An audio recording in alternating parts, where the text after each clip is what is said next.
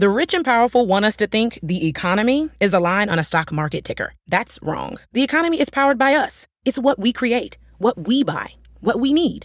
President Biden has proposed bold public investments in jobs and families, but more is needed. We need housing, healthcare, caregiving, action on the climate crisis, and millions of good-paying jobs. This is our moment to finally unlock prosperity for all of us. For more information, go to prosperus.org. That's prosperus.org. New hot and iced Sunrise Batch Coffee from Dunkin'. A bright and balanced, full-bodied blend brewed so you can get summering from sunrise to sunset. And even after that, because that's when you can show off those string lights you hung in the backyard.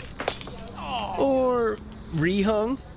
Enjoy a medium, hotter iced Sunrise Batch Coffee for $2. America runs on Dunkin'. Price and participation may vary. Limited time offer. Exclusions apply. Welcome to the Fantasy Golf Degenerates Podcast.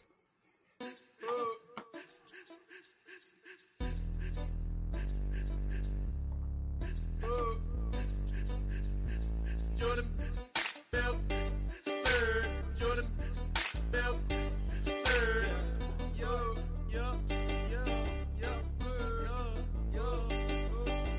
I've been getting dirty money, Jordan Bell third. Stacking penny stocks while I'm flipping these birds.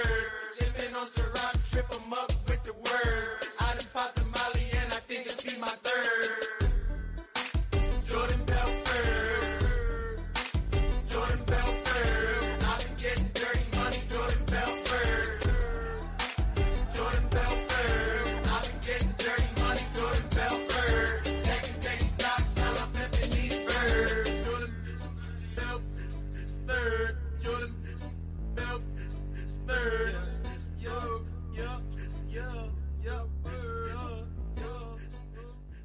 What is going on, DGen Nation? Kenny Kim here, bringing you another Fantasy Golf Degenerates podcast this week for the Tour Championship. Real quick before we get started, if you enjoy our show, if we've helped you out through these years, please leave a five-star rating and a nice review for us. It really helps us out, keeps the pod free, keeps it going well. As usual, I am here with everyone's favorite Canadian who just won a spot in the Fantasy Golf World Championship. Congrats, Tyler Tamboline. Tyler, how you doing this week? I'm doing well, Kenny. It was a good one, man. We talked on the last couple pods about this, and we'll get into some stuff here in a minute, but that was nice to break free from that second place conundrums that I've been going through. You know, last 2 out of the last 3 weeks, I'd come second, got it this time. So we'll talk about that in a second. Before we get into it, I want to remind you guys, this podcast is presented by RotoGrinders. Head on over to rotogrinders.com/dgen. You can grab yourself $10 off the first month, $50 off the annual, whichever you choose to go with. Right now, the annual is the right idea because you're going to get all the stuff that goes with it. And NFL is starting back up. So a lot of the stuff I'm doing aside from this podcast will get focused and switch gears over to NFL. You guys can find me over there. But back to what you were talking about, Kenny. Yeah, it was nice to have that. I know the Rahm 66-footer, and we're going to get into everything. This tournament was incredible, by the way, down to the finals and to the end. And just Rahm DJ begging for the playoff beyond what I needed, DFS aside. But yeah, I actually needed the DJ birdie. It wasn't just the, everything else that happened because of it, but I was down by 1 point. So if DJ doesn't birdie that and it's a par, it doesn't matter what would have happened I was winning no matter what if he just makes the putt but if he misses, I lose by 0.5 and come second again. That would have really sucked. So overall, really good week. Could have been even better, but I'll take it. There was a nice prize there. Happy to be back in the Fantasy Golf World Championships, play down to it, and have a chance at 500,000, right? It's always a good thing. So excited about that. What'd you think of the tournament and just Rahm over DJ in the end, his 66-footer, everything that went with it was incredible. So the Rahm DJ thing, it sort of opened my eyes. Here's the thing, like, as most of you guys have seen since the restart, I've been really struggling. Like, this is my worst stretch I've had. Like, I've lost more money on DraftKings in these 12 to 13 weeks than I have in the 2018-19 season, 2017-18 season combined. So it's been like 3 years since I've lost this amount of money. It's been really struggling. It's sort of been weighing on me. Like, I'm getting a little depressed because of it. You know what I'm saying? Because like, and like week in, week out, I'm grinding, I'm doing my thing, and the results aren't there. And it's gotten so bad the last couple of weeks that there's been points where I haven't even been watching the golf. Like, I've been binge watching like Marvelous Mrs. Maisel instead of watching the golf coverage because I've been so I don't know what the word is, just so anti-golf. I've just been so bad that it's just mentally, it's been like fatigued. I was mentally fatigued watching golf, On Friday at one point in time, I thought, maybe I need like a month off. I didn't even tell Tyler this, but it definitely ran through my mind Friday because, I've been struggling so bad. But then I sat down on Sunday and I watched this event. And when it came down to the wire with Rahm and DJ, something sort of clicked in my mind. The thing we forget sometimes when we gamble and we play DFS is it's just such a results-oriented game that sometimes you have to step back and just remember what a great game golf is. What a beautiful game golf really, really is. You're just trying to get a small ball into a hole 450 yards away. It sounds simple, but there's so many intricacies. And whether have been a fan for 5 minutes or a fan for 50 years, every week you see something new with the talent that is in the tour right now. It's just such a great game. It's a game, that you can play with your father, for as long as you can, with your son, for as long as you can. There's no other sport like this. You can't, play football with your dad. You can't, you can only play catch with your dad for so long, or with your kids for so long before your arm, you just can't do it anymore. This is the only game where you see 85, 90-year-old guys out there, and women out there, playing week in and week out. And I just forgot how wonderful of a game this was. And that Sunday reminded me that sometimes you can't just be results oriented. You have to remember that this game is just it's a great game, and you have to enjoy what you're watching, even if you don't do well in DFS, even if you don't do well in gambling. And what happened on Sunday with those two putts and the game, like Rahm coming down the stretch, just pummeling driver on these 23-foot wide, 23-yard wide fairways, with the confidence oozing from a Dustin Johnson coming from last week, winning in a course where it was 30 under, winning by 11, and grinding it out on this type of course. It was such a joy to watch. And I lost the joy of watching golf, of being in it, because I've been struggling so bad. And this sort of brought it back and opened my eyes because I've been going about it the wrong way. I have to enjoy the game, and I think you have to enjoy watching the game and being a part of the game to actually do well in the gambling part as well. So what happened this weekend was just amazing. Those two putts were incredible. It changed my viewpoint. It refreshed me. So as this new season approaches, I'll be going about it a different way. I'm not going to be entirely results oriented. I know that's what this is, but if I keep going in that pace, I'm going to burn out, and I'm going to lose the fun aspect of it. So it not only was the golf great, but it helped me out mentally, which is amazing what sports can do. This is what sports can do. And that's why, with the break and the no sports, it was so people, it was sad. It was horrible. But this is the strength of what sports can do. And it was, and what happened with that putt, I literally screamed. I had no interest. I played very light because, like I said, every week you play what you can lose. And I can't afford to lose much more. You know what I'm saying? I've lost so much in these last 12 weeks. I only played like $150. And I don't think I had a single green screen this past week. It was horrible. But those two putts, like I can't remember the eruption I've had, the yelling, the screaming I had when DJ made that putt. And then Rahm when he made it back. And I had nothing, no real, pull on both of those guys. It was just amazing golf. It was so much fun to watch, and it sort of rejuvenated me and brought me back to life. So it was an amazing tournament. I enjoyed it thoroughly, even though I only watched Sunday. That Sunday really was great. Tyler, what about you? What did you think of the event?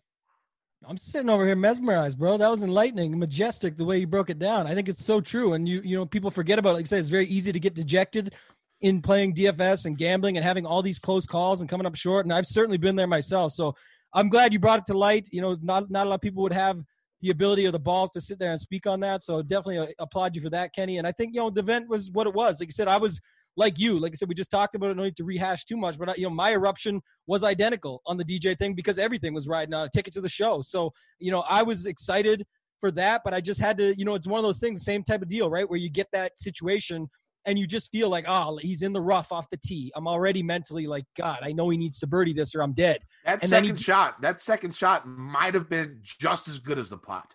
Oh, the second shot from where he was, Dustin Johnson on 18, from where he was, that second shot was probably just as good as the putt because that was an incredible shot. He had to cut it around the tree, landed it in the perfect spot. It was incredible. It was incredible. Yeah, I think like you said, and it goes with, that's why I always compare golf to, playing fantasy or DFS golf. To me, it's the most comparable because of a situation like that. Think about DJ. Think about me thinking about DJ. This is a guy that hasn't missed fairways. Like, he's just been dialed in for the last 2 weeks. He was 30 under and winning a tournament a week before. This week, he's doing it when the score's 3 under or whatever it is at the point. And it's like, he's got a chance here. He makes that shot. But even then, back to what I was saying, you see 33 feet. And I'm like, well, and downhill with a double breaker. What do you think the first thought that comes to my mind is? There's just no way. I hope so, but there's no way. And you have to turn your brain on and say, look, it's going to happen. And I was sitting there with my family's around and stuff, and my wife was there, and my sister, and I just said, look, it's going to be left, right, and in. Let's see it, and let's just see this happen. And then when he did it, and it actually went that way, I was just beyond, right? I just yelled out so loud because it's just been a while since hitting something like that you've been wanting to hit and just going after it. Third time's the charm. So excited about that. Overall event was incredible. Lots of storylines that went with it. I think in the end, the cream did rise to the top. The scoring was different than what we would have expected. And now we get to move on, and you got a new storyline. We got a 30-man, possibly 29-man. There is some, interesting note there that it's Labor Day weekend, and Rory McIlroy might be in labor with his wife, Erica, having his daughter. So we've got some stuff to talk about with that, but there's more before that. What else you got, Kenny? Where are we at? Yeah, I mean, a couple of things like, just Mackenzie Hughes making that little getting up and down. I mean, that was not an easy bunker shot that he had. He had to make par. That was huge. Corey Connors, 3-putting, missing a 2-footer for par. He makes it in 2. He's in the 30, and Billy Horschel's out. A couple other storylines, of course. Not what we expected. That's what happens when, you haven't seen a course in that long. You saw the changes in the course, though, because they definitely watered the course on Saturday and Sunday.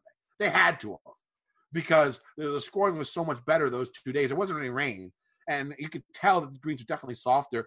Even though I didn't see much of the first couple, I saw the highlights and stuff like that. It was a lot firmer the first couple of days. I didn't expect that, and it was really, and I know a lot of fans out there, a lot of fans who listen to this pod really enjoyed that type of golf, and maybe we need to see that a little bit more often. And the thing is, all the golfers said that it was a fair test. It wasn't over the top.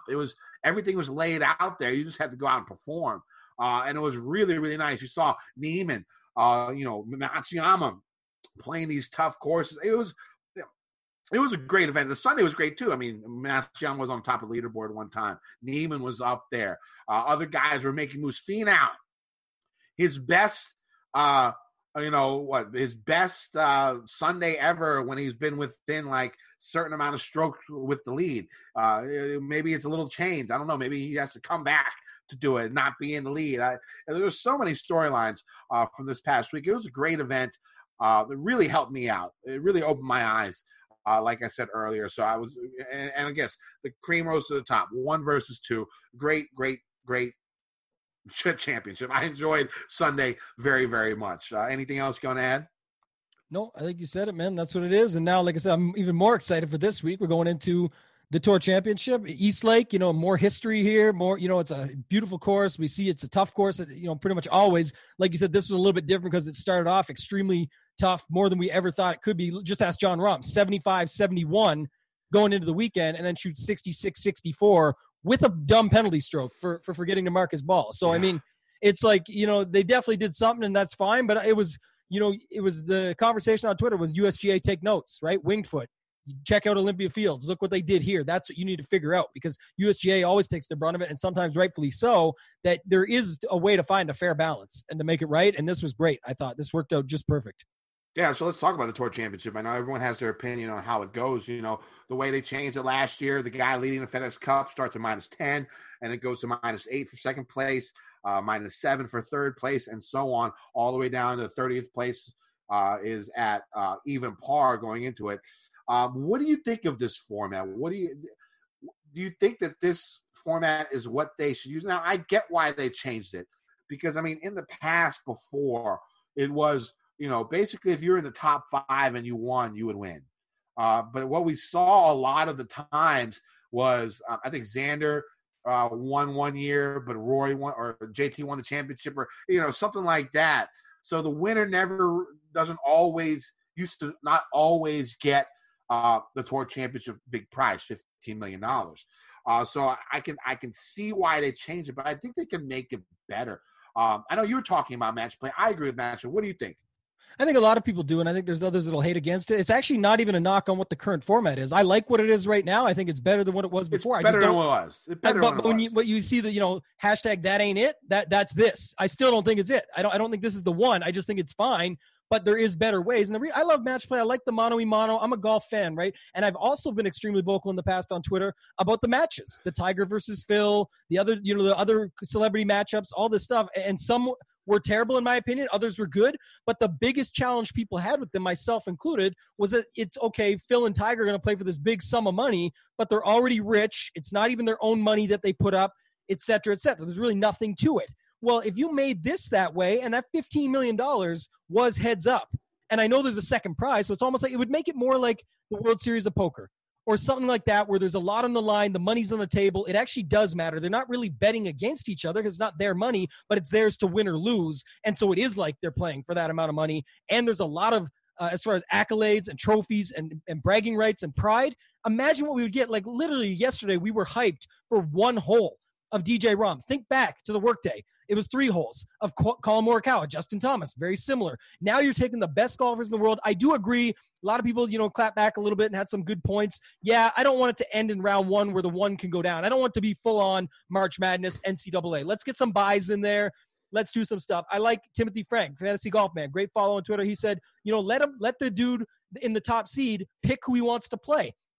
I like that. There'd have to be a way to establish it in my mind where that happens after the buys, because they still have to get something. There has to be something for being in the top, whatever it would have to be 16, whatever they decide the numbers are on the math to break it down. I kind of like I said, getting the 64 from Northern Trust. I'm going all over the place, but my idea would be that I do like that little tidbit of being added in there, because now it's like, listen, you got your buy.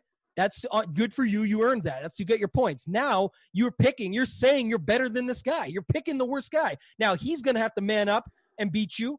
And maybe you have to do some series. You got 2 weeks to play it over. Maybe you do best of 3s. I don't know what you can do, Kenny. My point is more, make it fair, but make it good. But I do love the idea of like an Elite 8 to round it out on the final weekend before football starts. The best golfers in the world you bring in, but when we get back to normal times, this is what I'm thinking about stuff like this. You bring in a bunch of people on the panel that know golf, a bunch of stories to be told, almost like the Tiger Phil stuff, but now there's real stuff on the line, real money, real championships, real everything. You bring in all the fans, everything's going to be there. It's one-on-one. This is going to be amazing golf, and it's going to be great for betting, gambling of all sorts, DFS, anything you want to talk about. It would be exciting, and we'd be talking about it for a whole week of these 8 matchups that are up and coming and what could shake down and how it's going to look as the weekend plays on.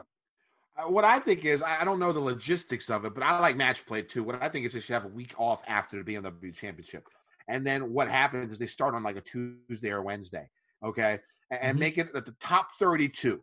Instead of the top 30, the top 32 get into East Lake, and it's match play. And it's round robin. There's going to be 8 groups of 4, okay? The number 1 seed gets to play against the number 32, 31, and 30 in his group. The number 2 seed gets 29, 28, 27 in his group. And I know some people think that's still not a big enough advantage. Well, then make it so if there's a tie in the round robin, the highest seed gets in. I think that's a pretty big advantage because there's a lot of ties. If you watch the WGC match play, earlier in the spring, I don't think they played it this year, but when they play it, there's a lot of ties in these round robin groups. And I think, having the highest seed get the tiebreaker would be a pretty big advantage, and they get to play against the number one gets to play against the three worst guys, FedEx Cup point wise in the event. And then after those three days, you go into the sudden death. So you get to see all the golfers play for at least 3 days, just like how they changed the match play, because everyone complained about that. You have the number one seed out in round one. No one wants to see that. No one wants to see DJ on Wednesday and gone, or Rory on Wednesday and then he's gone. So you have these round robins.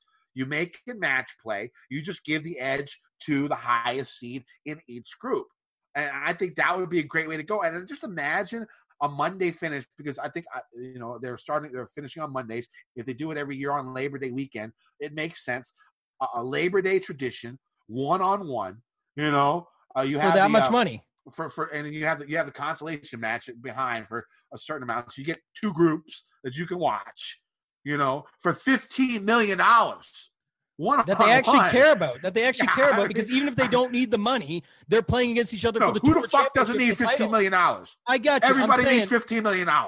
Everybody That's why wants they would play. Yeah. But it would feel more real. They'd be able to make it better, like you just said. And I love your idea of the ties, because like we just said, look how hype everyone gets for these 1-hole, 3-hole playoffs.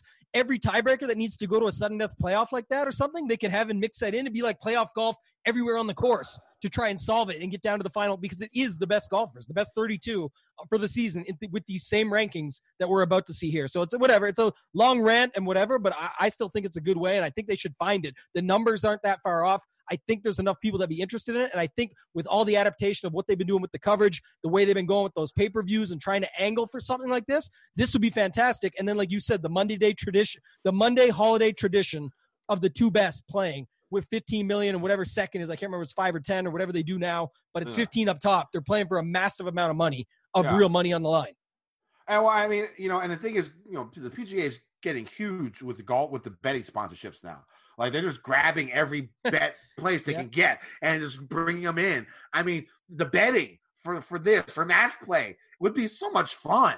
You know what I'm saying? The parlays that you can make, the numbers that you can do. You can even do the pre-event tourney where you can pick the winner with odds in the beginning, and then the live betting, the hole by hole betting.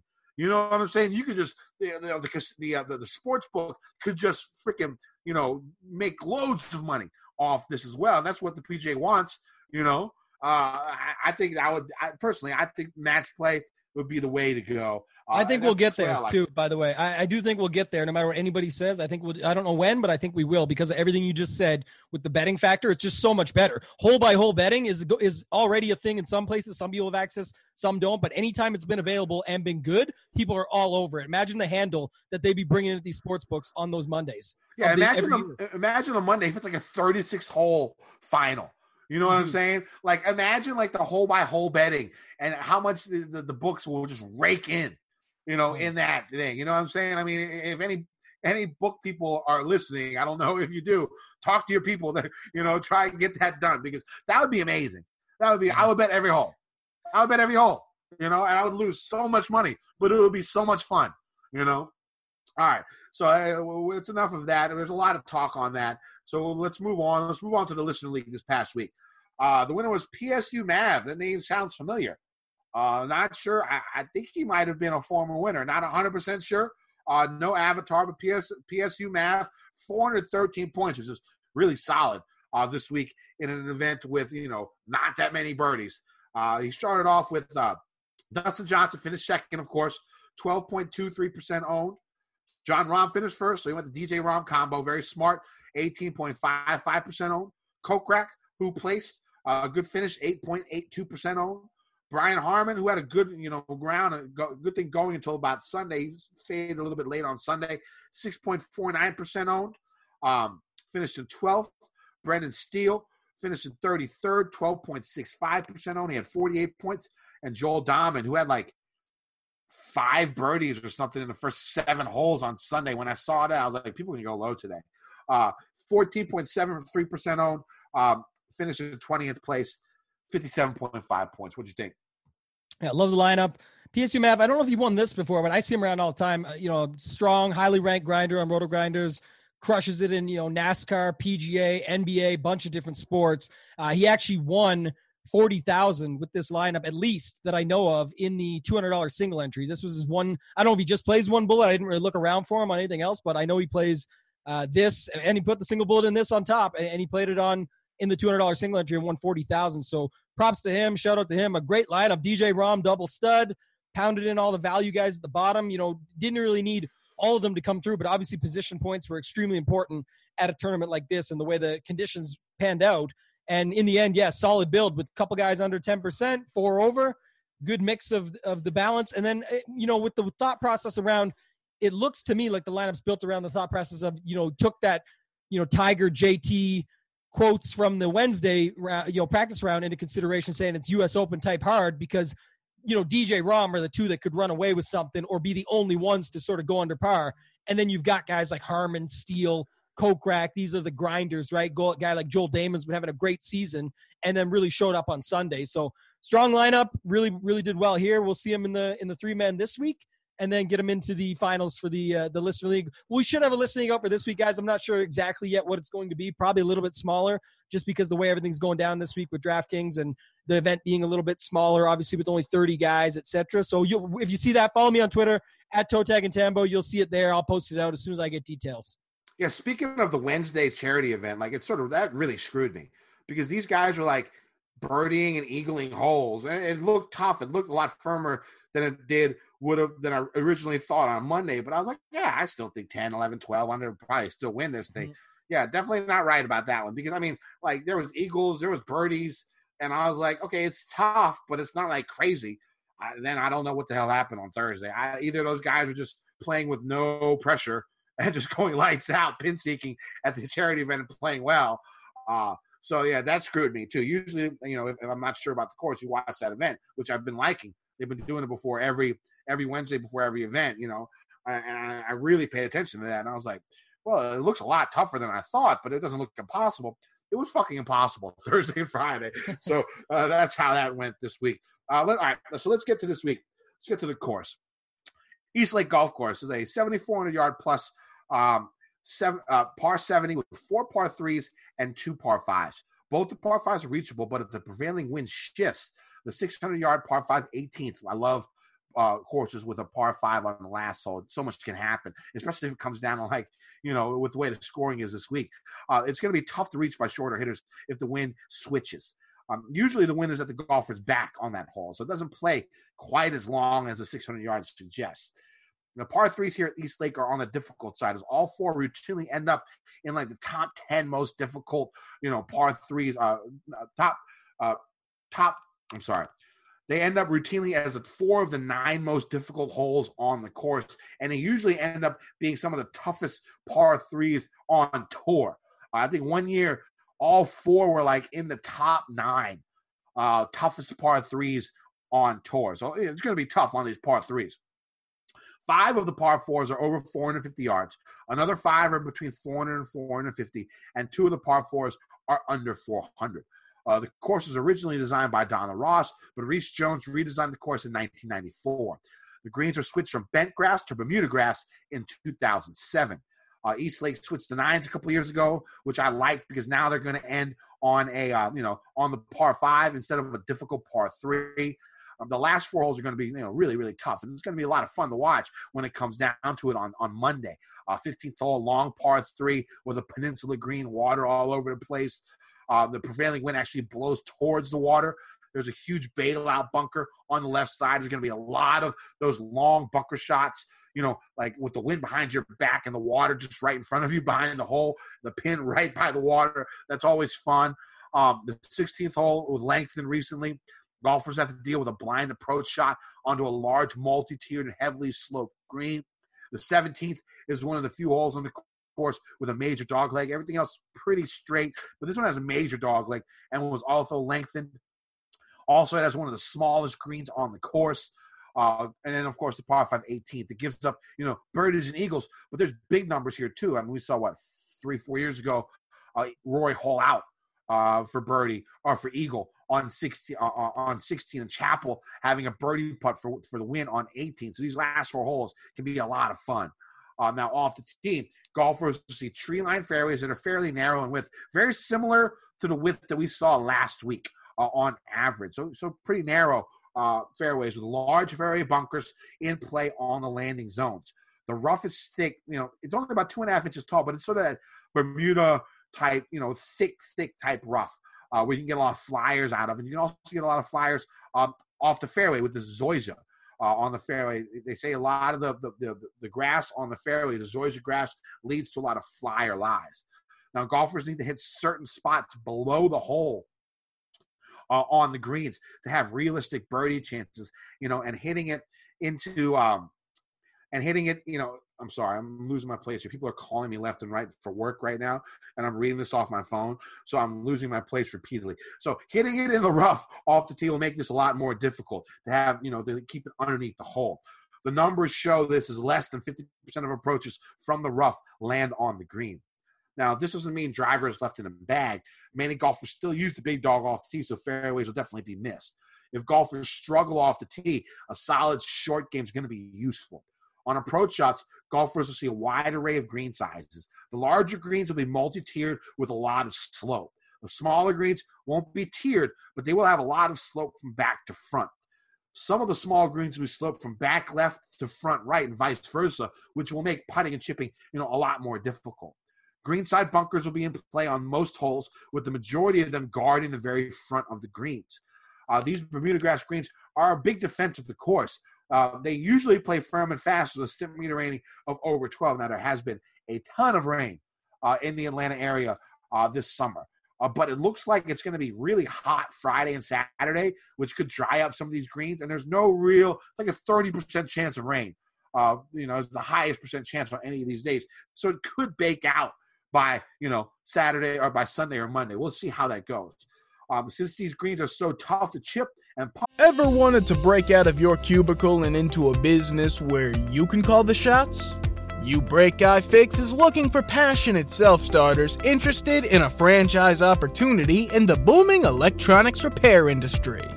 At YouBreakIFix, we help reconnect people to the devices that they rely on so that they can get back to what matters most. This is a big responsibility, and from the moment you join our family, our franchisees are provided with the resources and support to bring affordable and convenient electronics repair to your community. Did we mention that with amazing partners like Samsung and Google, YouBreakIFix franchisees also have access to the highest quality parts and personalized training out there, as well as specialized tools? It's true. And it's also easy to visit YouBreakIFix.com/franchising and learn more about your big break at your very own YouBreakIFix. New hot and iced Sunrise Batch Coffee from Dunkin'.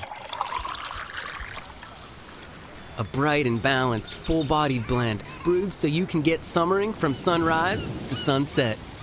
And even after that, because that's when you can show off those string lights you hung in the backyard. Or rehung. Enjoy a medium hot or iced Sunrise Batch Coffee for $2. America runs on Dunkin'. Price and participation may vary. Limited time offer. Exclusions apply. I think this is an approach shot putting contest. Golfers need to hit a ton of greens, and they must be prepared to hit putts with a lot of break and speed. Tambo, what type of strategy are you going to use in this type of event? Yeah, a couple of things come to mind right away. Like you just talked about some of the stats and stuff, but you mentioned it just a few minutes ago, actually, when you talked about how the Wednesday round sort of screwed you because you still stuck with the thought process around that. And I get why, like you said, you watch it, you see, you're like, okay, I can still do this. But even last week I had lineups that were built for, if it's extremely hard, if it's, if it, somehow is easy again, or it's just all talk, or, right in the middle. And when you have these shortened events, something like this, we're down to 30 guys. We talked a little bit about the Rory situation. I mean, first off, the Rory situation is a big deal. It's something to keep an eye on. He says he's out if it happens. So that means, one, it could happen before and he's out and we just find out. We'll keep our ears to the ground. It doesn't start till Friday this week. Friday, Saturday, Sunday, Monday is the event. So we'll have to pay attention to that. His wife, Eric, is pregnant with his first child, which is his daughter. So he may leave for that. He said he would. He said, very candidly, but I thought confidently that I'll be at a lot of tour championships, and he will. His game is so good. But he said, I won't get this again. So I'll definitely be leaving. And that means, too, if he starts on Friday and has a great round, and then all of a sudden has to leave on Saturday. It sounds like he's taken off, right? Rightfully so. He'll bounce. He'll bounce. He will. There's no doubt So in my mind. It's something to keep an eye on. For me, I'll play him either way. I'm not talking plays yet, but I'm saying I'm going to play him because he's going to rate out so well, and hopefully that leads to people not going that way, and they're just not. Again, that's where it does come a little into play. If you're willing to risk versus reward and put a little bit more on the line and just know that money could be dead money, then that's how it'll end up. But for me, a little bit of the strategy-wise was where I was going with that is that you want to still build to what you think can happen. So, if you got the leaderboard up and you see the DJs at 10 under and the Billy Horschels at even, first through 30, you're looking at it from the situation of what you actually think can happen. Now, the real thing is, and we're going to get to it in a second with DJ, is the pricing. They priced him just so far up that I don't know. Last year I think it was JT was 15.5 and ended up coming in third. So that can easily happen. Likely, pretty much won't be on the optimal if that happens. So, the finishing points are something to think about up front, but not really a big deal as much as what everyone's making of them. So you're going to be a little bit leery of that. So for example, when we get to a Lanto Griffin at 2 under or a Munoz at 3 under, they're both extremely cheap. They're probably going to be chalk, and there's nothing saying they're going to move just because they're in 15th and 16th now doesn't mean they'll be there or even anywhere near the top. At the end, they could be at the very bottom, right? It's a tough course, not used to playing it, something like that. You're going to get into these situations. So I'm still going to stick to the golfers that I like, but I am going to make sure my lineup tells a story and make sure it's what I want it to be. And meaning if I think JT is going to win this, I'm going to build it with no DJ Rahm. And, I'm not going to, obviously can't fit all of them. I meant more like I'm not going to go, if I think it's JT's going to win this, I'm going to build my lineup with JT as the starting point. I'm not going to do a DJ Rahm and just try and fit everybody at the bottom because of that reasoning. The second thing is you also have to build with what's actually feasible or what could happen, right? And you sit there and say anything could happen, of course, but how likely is it? You know what I mean? Like people sometimes forget this. The guys at the bottom aren't going to win the tournament probably, but they can definitely still fly up the leaderboard, right? Victor Hovland is going to be popular at even and at 60, whatever he is, 6,600. What to see his price going to say? I think it's 6,600. Where he's going to be popular, and you're going to have to know how you can make the pivots around that. So I don't really have exact pivots this week, but I'll definitely talk about it. We're sort of going to break it down this week, Kenny, I think into 3 ranges because you've got basically, Bryson and up as your 5-figure range. You got Rory at 9,700 down to Hatton at 7, and then you basically got Kisner down to Leishman, Mr. Plus 30 last week. We got some Stephen Bowditch, man. We got some Bowditch out there running around. Talking on Twitter. We haven't seen him in a while, and he's talking about, don't take this from me, mate. It's the only thing I got left, he said. And Leishman said, oh, there's actually something to play for out there then. That's good, because what a rough few days for Mark Leishman. But guess what? He's still 25th in this tournament coming in, and he's at 5,000 at the stone minimum. It could be a 1-week thing. It could be, who knows, maybe he sucks again, but we'll see. Here's the thing, I know a lot of people are going to be looking into the scoring positions, the finishing positions and stuff like that from the beginning. But, when it comes to DraftKings scoring, it's about birdies and eagles. Right. That's what DraftKings is. That's what you still have to focus on. Say a guy who is in what? So they're starting in 30th place. 30th place still gets what? Like 2 points, something like that, on DraftKings with the scoring and stuff like that. Let me double check here. If you look at the scoring for DraftKings, so first place, when you go to the rules, hold on, scoring rules, I'm not prepared. Sorry. It's 2 or 3 points. I don't know what it is, but they get something for it. Yeah. But you still, so first place you get 30 points. So I thought you were talking about dead last. I thought you were talking about the guy at even right now. Yeah. So the guy at even right now in 30 still gets 3. So you're about 27 points behind. That'll be tough to catch up. But I mean, if you get up to the 25th, 16th, it just depends on birdies, bogeys, and eagle. It's a scoring event. That's what you're going to have to go to. You could still get value with these low price guys, even though there's no way they could probably win. Or very, very unlikely guys at even par to win. They can still accrue you enough points to get you on a leaderboard in a GPP because it's about birdies and eagles. It's DraftKings scoring. That's the way it is. Now, when it comes to cash, I'm not going to play any. Because you think about it, all the ownership in an event like this is going to be super inflated. Say the highest golfer in cash is going to be Webb Simpson at 65%. Okay. If you have him, you're not getting the leverage you normally get in cash because there's going to be so many people on him. And if he wins, if he does well, you're not going to get that winning leverage or the really great 4-day leverage that you would normally get in cash when the guy's like 30%, which is pretty high in cash. It's double that. So you're not going to get that. The thing is, if you fade him and it goes off, you lost. There's no way you can catch up. 65% of the rest of the field has him. So it just makes cash way more of a crapshoot. So no cash for me, no cash game cornerstones. I'm just going to stick with a few GBPs this week. So let's get to these tiers. Tambo, so since you said we're going to go the double digits, Bryson all the way up to Dustin Johnson, what are you going to do? Yeah, I think, just a couple more quick things that you just mentioned is one is to, the other thing is like you were just talking about, I lost train of thought on it, but I was just going to say the scoring that you were just talking about that you need to have at an event like this is the birdies and eagles. Yeah. So you were talking about that and I was saying, yeah, I agree 100%. But also when you're looking at how you build your lineups, you got to make sure that you're building them accordingly, right? So last year, to give you an idea, you think about those points. I'm just leaving them out of my mind in the beginning because if the guys score, they're going to get those position points from all the scoring you do. They're going to move up the board and attain more and more. Now, can they attain all of them? No, it's not likely that a Billy Horschel flies up to the top and gets a bunch of them or Mark Leishman at the bottom. But just so you guys have a couple talking points for last year, Justin Thomas started in first, ended up in third. Cantlay started in second, ended up in 21st. Huge drop. Who's the other one? Rory started in fifth, won the thing by 4 strokes.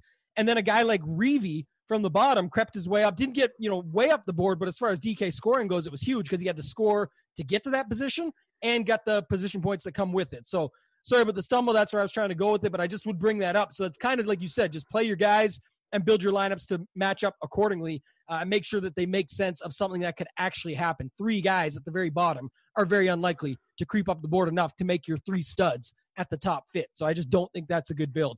With the top, DJ, like I said, might just be a little bit too priced out, regardless of ownership, regardless of anything. I mean, I'll have some DJ lineups around of if DJ goes Northern Trust mode and just, takes off with this thing. But again, I'll still try and build it a little more balanced. I'd be skipping down off some of the other guys and just imagine that DJ runs away with it and does his thing. I really think what's going to happen here, and this is why I'm going to talk more strategically than just the plays I'm on, is Rahm looks to be the most popular because everyone's going to say the same thing that I just said about DJ and just go, why don't I just take Rahm for so much cheaper? Which is a good play. He's a great pick for a reason. He's there. He's in the spot. He can win this thing easily. All of it. It all makes sense. But then it's almost like a double whammy because, then there's going to be the people that say, well, then I'm just going to take JT. And I know you could keep going down the board like this, but to be honest, I think the pivots and the plays there are Webb and Morikawa. And if you look at their stats, how they set up for this course, the approach game, you need a putter. Morikawa doesn't always have them, but when he does find one, go back to the PGA Championship, you see what he can do. I mean, you look at the board, they're, Webb's -6, Morikawa's -5. That's 4 or 5 strokes over 72 holes. That can change in a heartbeat. And they are right in the thick of things to win this thing. They will score to get there, all of that. So I really like JT, Webb, and Morikawa the most. I'm not as big on Bryson. He certainly has a high ceiling because of who he is and what he can do. He's right there in the same mix. He played pretty good at the PGA Championship, but he just hasn't shown up as much. I forget if it was Justin Ray or who showed the stat today, but it was just incredible. Every event that, or maybe it was Kyle Porter, I can't remember, but they had every event that Rahm, JT, DJ, and Morikawa have been in since the restart. There was only one that DJ withdrew from, was the 3M. They were the winner in all of them, and even in one of them, the workday, they were in the final 2 with Morikawa and JT. But DJ, Rahm, JT have won all the events with Morikawa since the restart, basically, besides Berger. Yeah. Here's the thing. Like Bryson, when it comes to Bryson, he's dead last in the field in iron play in the last 12 rounds. So I don't know if I can get on board with him because you're going to have pretty good iron play to get into this type of tournament. I'm going to Dustin Johnson. I think because of the huge price jump, he'll be fairly low owned comparatively because it's only a 30-man field comparatively to the rest of these guys. So, and the way he's playing out of his fucking mind. You know what I'm saying? I mean, like, he's literally first in, like, almost everything I'm looking for this week when it comes to stats, like par 4 efficiency from 450 to 500, strokes gained par 4, birdies are better gained, DraftKings points, strokes gained tee to green, strokes gained putting, strokes gained approach, all number 1 recently here in the last 12 rounds played. I think I'm just going to go ahead and keep going with him. Now, the one thing is the guy in first place of the Tour Championship, like, hasn't, going into the Tour Championship, hasn't won a FedEx Cup. I don't know. Like, it's been over a decade. If it's ever happened, it's been more than 11 years. I didn't look that far back. But in the last 11 years, it's never happened. So it definitely has that trend going against him this week. But I don't care. He's playing so well. I think people are going to be heavy on Rahm. So I'm going to go Dustin Johnson because I'm only playing GPPs. I'm going to play DJ. I'm going to play Webb. I think it was pretty smart for him to sit out last week. The grind that these golfers had to go with last week. I don't know if he showed up to the course, played a practice round, was like, fuck this, I ain't playing this shit, or if he just never showed up. I'm not sure which way it was because I don't think he withdrew until Tuesday. You would expect him maybe to get – most golfers get there on Monday. So I don't know exactly what happened with that, but I think that was pretty smart. And he lines up well for the course. You got to be accurate off the tee, pretty much. And he's good with his longer irons, of course, really good on longer par threes. There's going to be a bunch of them. So I like Webb as well. Let's move down to this next range. We got Tony Finau all the way up to Rory. Tampa, why don't you go? Yeah, like I said, Rory is another thing I forgot to mention in the strategy conversation at the top. I really still like to go. I know recent form is always important, and that's what I go off of. And I'm not big on course history ever. We always talk about that. There's definitely some good course history here, but it's a lot of the guys that are here every year because they're the best golfers. So what I really like to look at is a lot more long-term. I know like you were just citing some 12-week stuff. That's important. I know the restart throws a wrench into it, but I still do believe at tougher courses and ones like this, the long-term comes out. So I'll even look like as far back as 100 rounds just to try and get an idea of the caliber and what you're going to get with that. And when you look at Rory over the last 100 rounds, doesn't have to be obvious to talk about it, but he's like number one in everything almost, except, I know he's sixth in approach and whatever, but DK scoring, tee to green, strokes gained total, ball striking, off the tee, everything number one. So at 9,700, narrative aside, I'm going to have to try it. Hopefully he doesn't withdraw before and comes at like 5-10%. If it's burnt money in the end, it is, but I'm going to play him and go with that at 9,700. Hideki's been playing some great golf. Xander loves this place. Those are some guys that stand out. Finau, funny, I think you mentioned it, was that he, could have got his win. I think you said, imagine if he gets his win this way, gets in the house at -1, and then the afternoon or the last few holes for Rahm, DJ, and those guys were a lot tougher. That would have been hilarious if he got a win that way. But I think that from a value perspective and fitting pretty much any type of build, Finau's got to be one of your best values on the board and really suits as far as all these stats go long-term, especially tee to green. He's eighth on approach, 13th around the greens, 14th DK scoring. I mean, he's right there, and he's, not completely out of the mix. If you look at Finau on the board, he's 20th at 2 under. It's not like he's going to come back and win the thing, but is he going to pay off value at 8,200? Likely, right? So as long as he does this thing, and by the way, a great final round. He had a great final round, which you talked about, but also JT, some good omen coming in there. He chipped in on the final hole for a birdie to end his 72-hole run. Yeah, I do remember that. JT just hasn't been on it, but I could see him going a little bit overlooked in that 10K range compared to everyone else, except maybe Bryson. I could see JT being the second lowest owned in there, maybe the third if Dustin Johnson. It just depends on DJ and how many people want to pay up for him. We'll see, and we got definitely a long road because the tournament doesn't start until Friday. Now, when we get into this next range, I'm with you. It's going to be Finau. I'll play a good amount of guys in this range. Like the lineups, I don't start with Dustin Johnson. You can afford to go pretty heavy in the 9 and 8K range just because the pricing goes all the way down to $5,000. So I like Rory just like you. I want to take the risk. We'll see if a lot of people are going to do that. We'll see. Maybe then I'll change their mind when it comes down to it because the risk is heavy. I mean, she's due any day. So we'll see. But, I mean, the way he's played this course and, like you said, the long-term form, it just works out well for Rory. I like Xander, 64, 65, 66 is here in the past. He's come back. I think when he won, he shot 12 under and stuff like that. So I do like Xander. I like the bet at 28-1. We'll go over that later as well. And I like Finau too. I mean, the value is just there. And you look at Finau, how he's done on harder courses. I mean, look at the majors from a couple of years ago where he finished like top 20 in each one or something like that. Tough courses. Even though he got his win on a really easy course, he tends to play pretty well on difficult courses like we saw last week. And this course is not major level, but just a step above or a step below. When he scored, there's been single-digit years where, a golfer has won with single digits here in the past, if the conditions are firm, which it could be this week. depending on if they end up getting any rain or not, which on the forecast there isn't. So those are the guys I do like in this range. Now, in this next range, where are we going? 7,000? We'll just do the rest, or how are we doing this next range? It's all good. Just keep going to 7K. What I was trying to compare was to say, look from, the 10K down to the 7, because it's almost like that's a range in itself this week. There's only 4 guys at 8K, 4 guys at 7K, and I'm more interested to hear your take on the 7K, because this is a spot where I feel like the 8K range is extremely better than the 7K range. If you just look at the names and compare. And then even if you look underneath, look at the 6K guys, you got Kisner, Hovland, Neiman, Answer, like all these guys in a smaller range. So I think the 7K range is one that goes. This range, the 7K, it will be. I like Scheffler and Todd. I'm going with the 2 guys up top. Brendan Todd, 2 wins this year, supremely accurate off the tee, so it's going to provide him well. The less you are in the rough at this course, the better off you're going to be. So I like Brendan Todd. I mean, you saw last week, it finished 8th on the toughest course of the year. So hard courses really doesn't bother him. At least it didn't last week. Maybe he can ride that momentum. And Scheffler's he's just been playing good golf. I know what did he finish last week? He wasn't that close to the top. I think he actually finished sort of. Where did he finish last week, Tampa? Do you remember? No, I don't. I'm looking up something else right now. I didn't even think about it, to be honest. Yeah, but I mean, the way he's been playing at that price, I think he can get value because he is a birdie machine.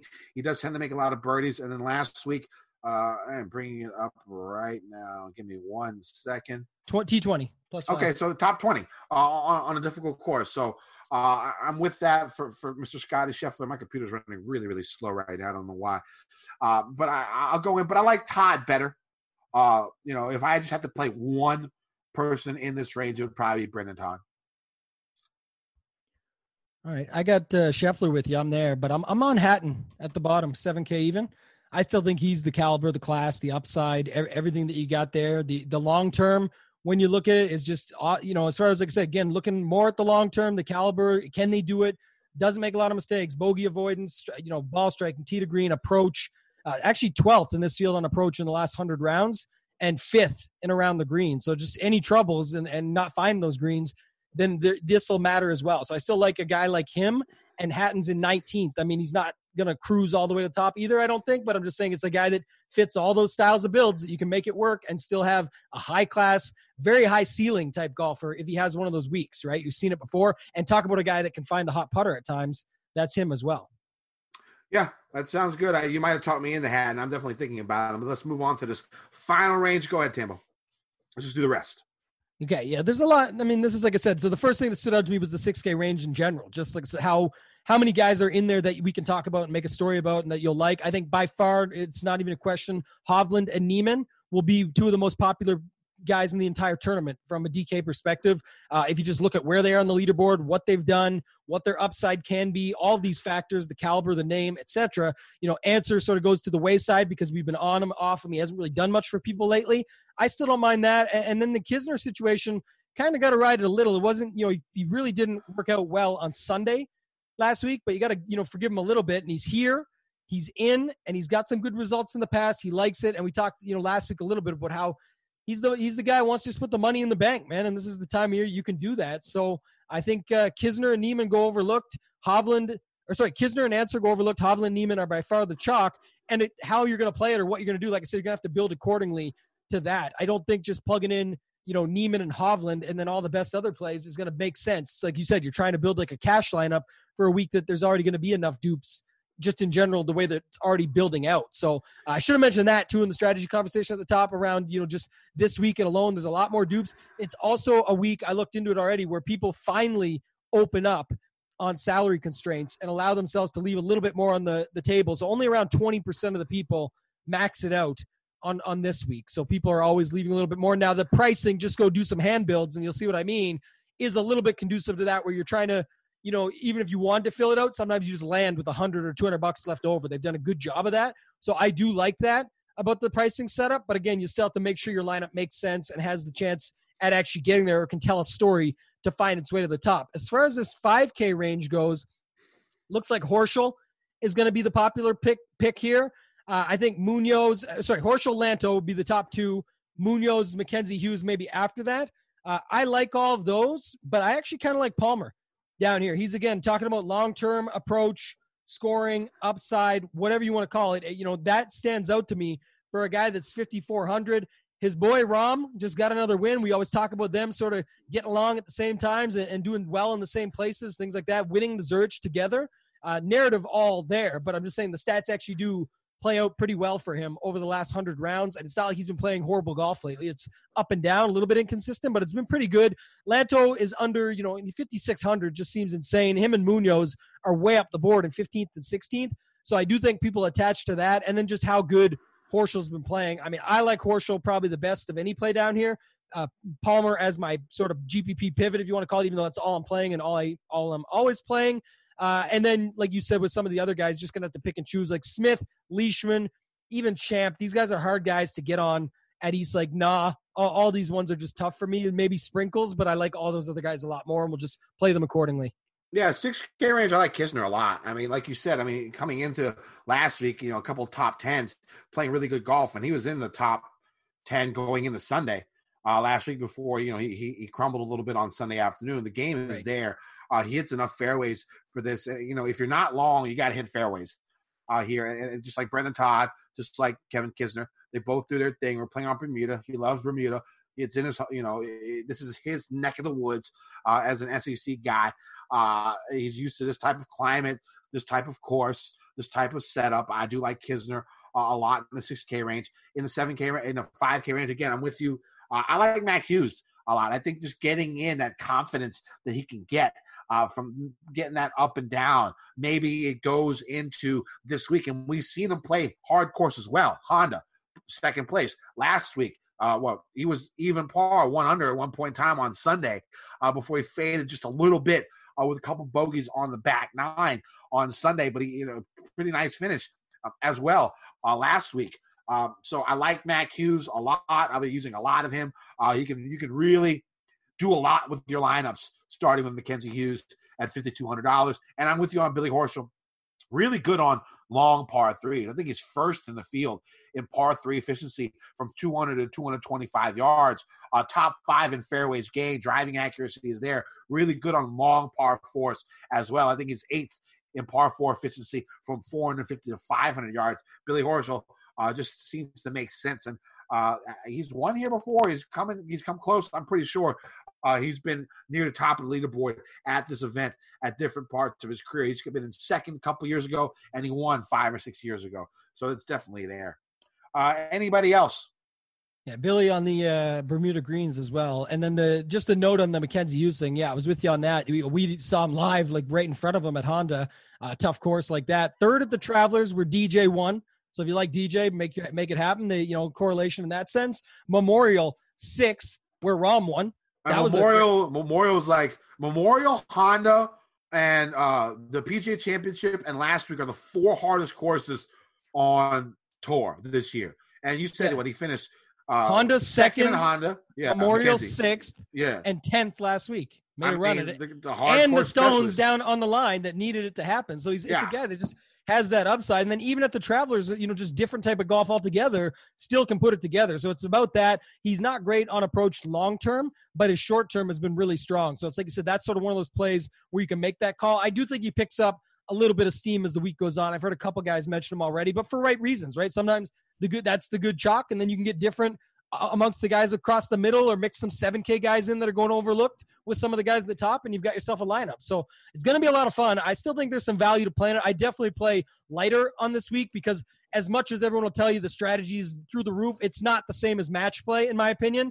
It's much less. And also, even with the match play stuff we've seen in this past little while, it's still a huge advantage when you can break down the math behind it in the slate. But what I do find, and one thing that stands out, is just all the content that is out there now, all the Twitter notifications you've all got turned on and seeing all this stuff and data and stat sites and you name it, and content providers that are all great.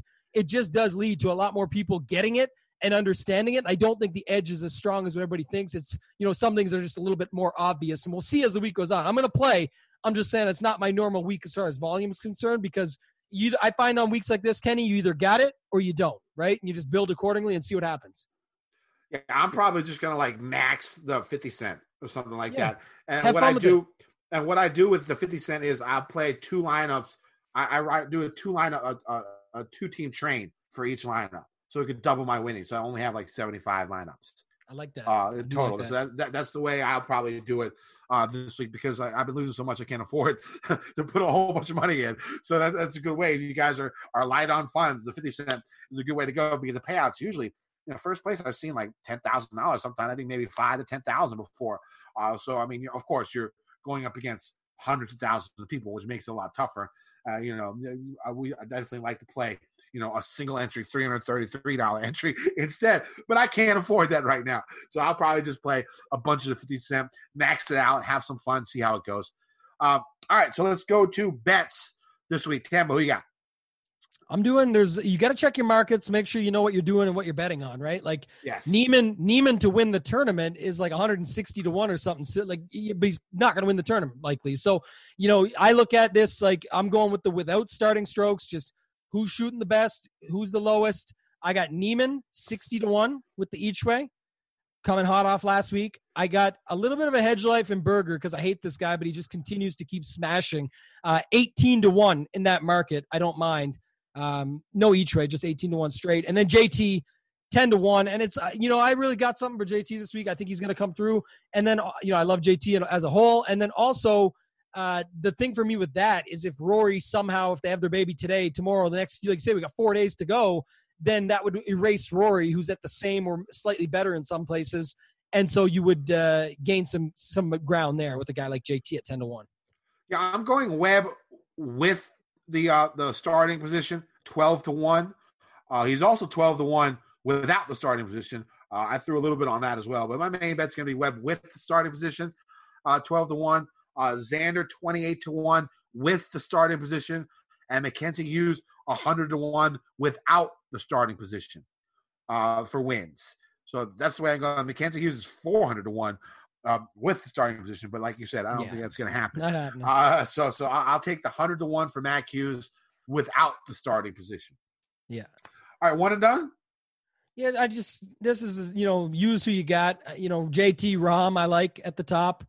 Webb, Morikawa. I talked about the guys I'm on. It's those four. So hopefully you got one of them and can just put one of them in, because I think the winner is either DJ or them, and obviously it's not a bold stance. That's the top for a reason. So, but that's the whole point of one it does, to get the winner. So find one of those guys if you got them. If not, maybe drop down and get some of these Xanders, Bergers, Finau, whatever, right? And just try and take a shot and see if they can get it done. But I really like, it's a week you got to go top heavy and just eat it and go with it.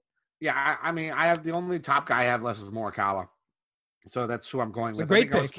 I think I was supposed to use him a couple weeks ago, but I changed my mind. It might have actually been the week he won or something, which is horrible. But that's the way I'm going to go. It's going to go Morikawa. He's the one top guy I have left. All right, so that's going to be it for today. You can find me at KendoVT on Twitter. I'll try and answer your questions. I'm on there all the time, and you can also find my article on GupsCorner.com. We got the ownership Gup hit again last week, another big week for Gup. Of course, I've been struggling a little bit, but you get my course preview, which is, just the truth. It's just facts. So if you need that, it's there. I got my bets coming in on Thursday this week, and and a couple other favorite plays this week on GupsCorner.com. Tambo. Yeah, rotogrinders.com. You guys can check me out over there. Got a lot of stuff coming out. Like we said at the top, use rotogrinders.com/DGen. Even just try it for a month. It's $10 off. Like I said, the annual is the way to go. It's $50 off, and you can get in for everything. But I think the biggest thing is with everything coming up that I'm going to be doing, NFL schedule is going to be packed. Still doing all the PGA content. We're shifting some things around. Monday Night Football, I'll be doing a show there. So instead of having my Monday review show, but the pod will still be going with Kenny and I every week strong. Tuesday show for golf with Notorious and STL Cards. Wednesday, my show with a guest as far as bringing somebody on it from Roto Grinders or whatever to go through the Lineup HQ tool that we have over there that helps make these lineups. And other than that, find me on Twitter at Toteg and Tambo. Hit me up there if you have any questions. All right. Final event of the season should be fun. Let's win some motherfucking money. DGen Nation. The rich and powerful want us to think the economy is a line on a stock market ticker. That's wrong. The economy is powered by us. It's what we create, what we buy, what we need. President Biden has proposed bold public investments in jobs and families, but more is needed. We need housing, healthcare, caregiving, action on the climate crisis, and millions of good-paying jobs. This is our moment to finally unlock prosperity for all of us. For more information, go to prosperus.org. That's prosperus.org. New hot and iced Sunrise Batch Coffee from Dunkin'. A bright and balanced, full-bodied blend brewed so you can get summering from sunrise to sunset. And even after that, because that's when you can show off those string lights you hung in the backyard. Or rehung. Enjoy a medium, hotter iced Sunrise Batch Coffee for $2. America runs on Dunkin'. Price and participation may vary. Limited time offer. Exclusions apply.